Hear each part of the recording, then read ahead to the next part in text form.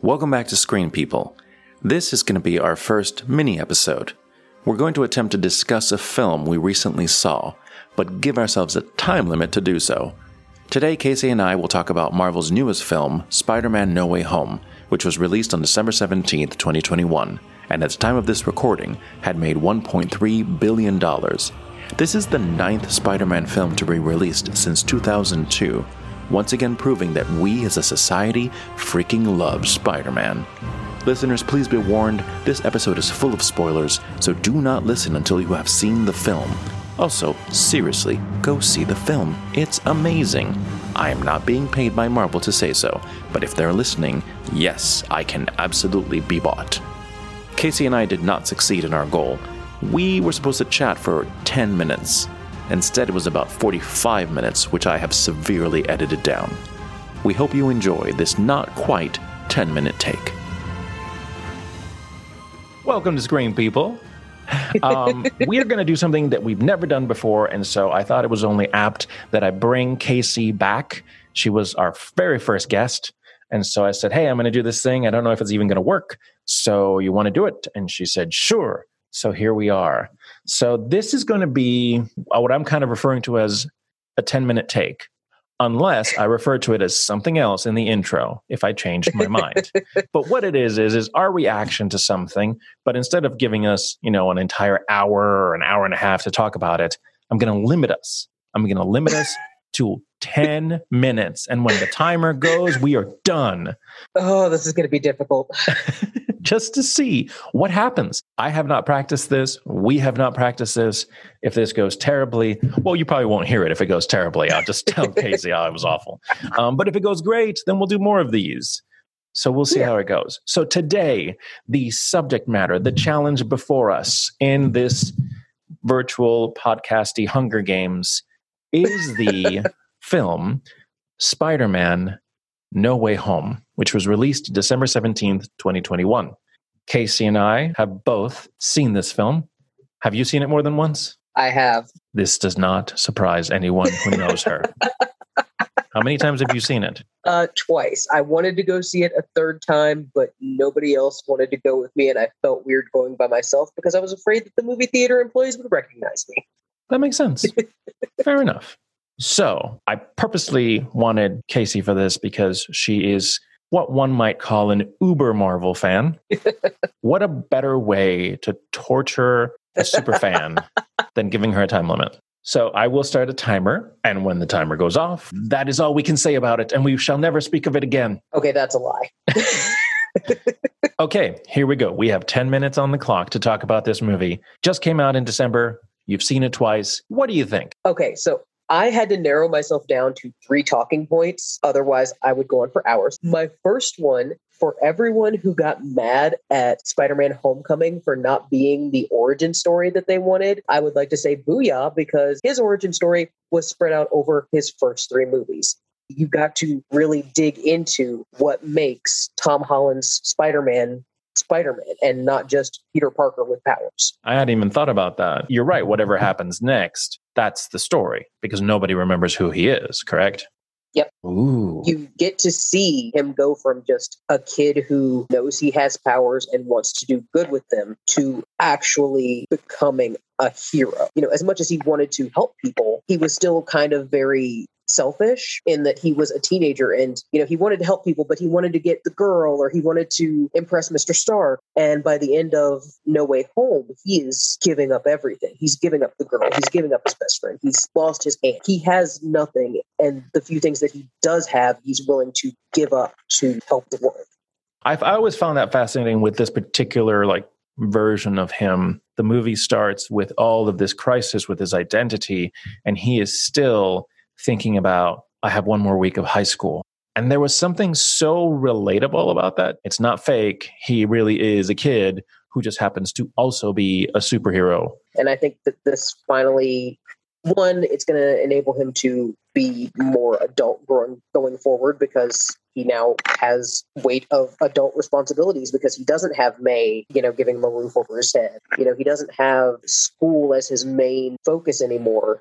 He's just existing for him and for Spider-Man. that's going to be an interesting way to show that he's mature. Yeah, and I will say the producers have already confirmed that they are going to do another standalone film in the future. They don't know what it's going to be. They have no idea. It has not been written. And they said he will show up somewhere else, like in someone else's movie. So there's that. So we know more is coming, but we don't know what that's going to look like. Okay, what's your second point? My second point is that this is redemption for Andrew Garfield's Spider-Man, because my biggest thing was he was great. His acting was great. The writing in that movie let him down. So this was proof that if you give him good material to work with, he is a great Spider-Man. Still not my favorite Peter Parker, but we didn't really see a whole lot of and even the Peter Parker that we saw from him in this movie was better than in his movies because the writing was better. And I'm just going to tie in what was my third point into this. It also lent itself to a sort of, I guess, mature appreciation for Tobey Maguire's Spider-Man, because, it really is kind of setting him up as that elder statesman who laid the groundwork for the other two. So just the way that you got to see them portrayed and handled clearly by a team that knows these characters and loves and appreciates these characters was amazing, as somebody who has been watching them since the first Raimi Spider-Man, because I love all my Spider Boys and they were all amazing. And poor Andrew Spider-Man is the most middle child of middle children, and I relate to that so much. 100% he is, yes. What was your favorite moment in the film? It's a tie between when they are having that huddle of knowing that they need to get it together and work together better. When Tom Holland Peter says, I was on the Avengers and we worked together, and Tobey Maguire Spider-Man interrupts him and says, you were on the Avengers? That's amazing. What is that? Because it was just such wholesome enthusiasm with no clue what it was. And I just loved that, because he's just trying so hard to be that encouraging mentor. And also in that moment, I have to say, when they are determining who is Peter 1, Peter 2, and Peter 3, Andrew Garfield's just again, middle child acceptance of, yeah, I'm Peter 3. Let's go. I knew it. Let's go. That was great. Literally any of the Spider-Boys moments, because when they were on the roof and they were having the very emotional come to Jesus moment, if you will, about what it really means to be Spider-Man and have that rage at losing someone you love. And, Andrew Garfield was talking about how he stopped pulling his punches, and Tobey's talking about, I got revenge and it didn't help. That was beautiful and amazing and made me bawl. Andrew Garfield Spider-Man saying, I always wanted brothers, just hit me in, it just sucker punched me.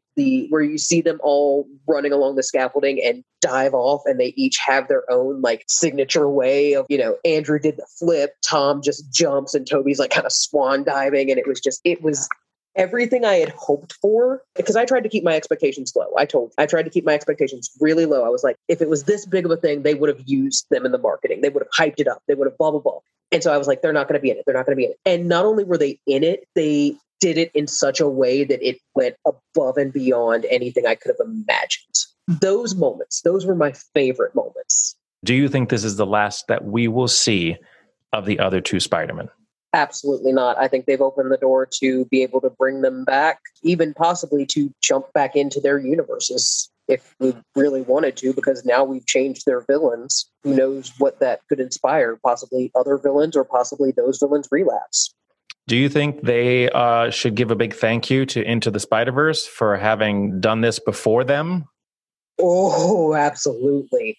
Absolutely. I think Into the Spider-Verse, one, proved that it was possible to make those stories work together, and two, made it clear that people wanted to see that. Like when Marvel saw how well Wonder Woman did and felt like they needed to then get Captain Marvel out, because they were like, oh, wait, people want to see movies with female superheroes without them being the babysitter for the men's superheroes? What? And so I think Into the Spider-Verse was that same thing for Marvel. They saw that Sony managed to make this multiversal Spider-Man movie, and they were like, oh, so we can do this and people will want to see it. Okay. Doesn't stray too far into the comic land.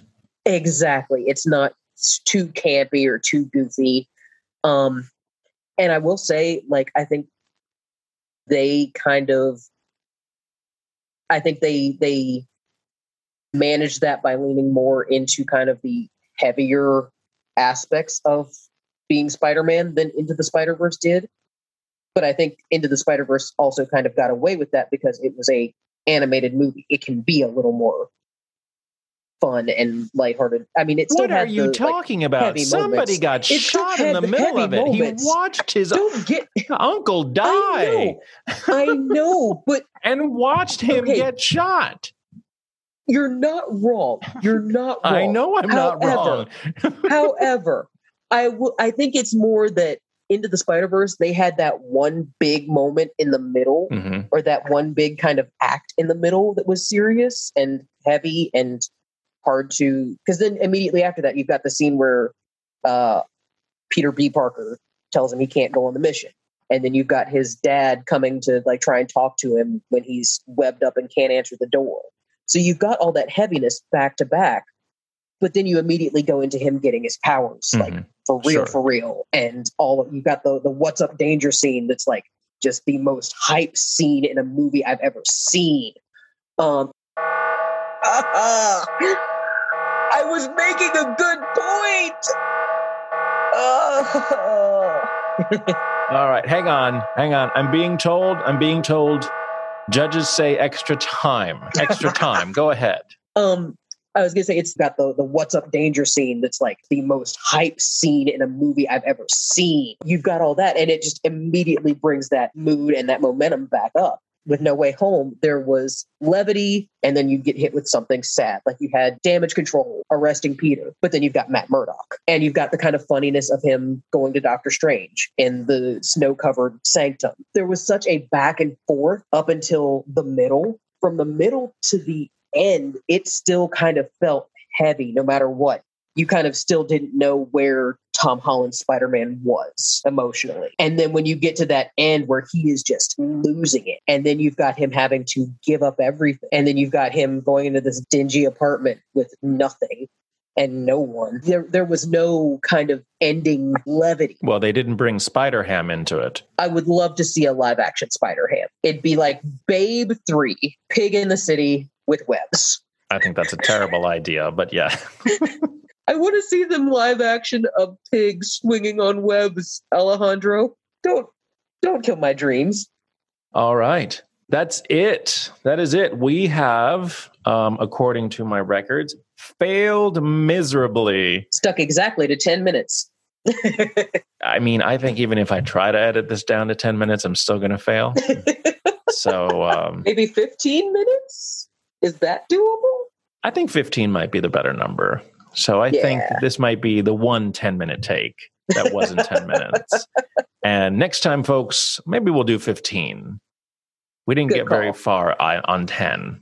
At least not with me. You didn't. Like I'm sure there are other people who can, limit their thoughts and rambling much more successfully than I could. Well, now give us some credit. I think if you were doing a 15-minute monologue on everything you loved or hated about Spider-Man, that would work.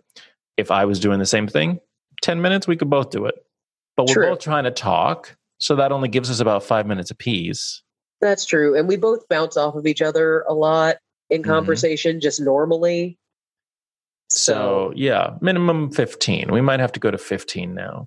Yeah. So, there you go. That's what we've learned today. And if you ever need me to do a 15-minute monologue, just let me know. You know that question that you always get of like, if you had to stand in front of a lecture hall and talk for an hour about one thing with no notes and no preparation, what would it be? Mine would be Marvel, and we would run over time.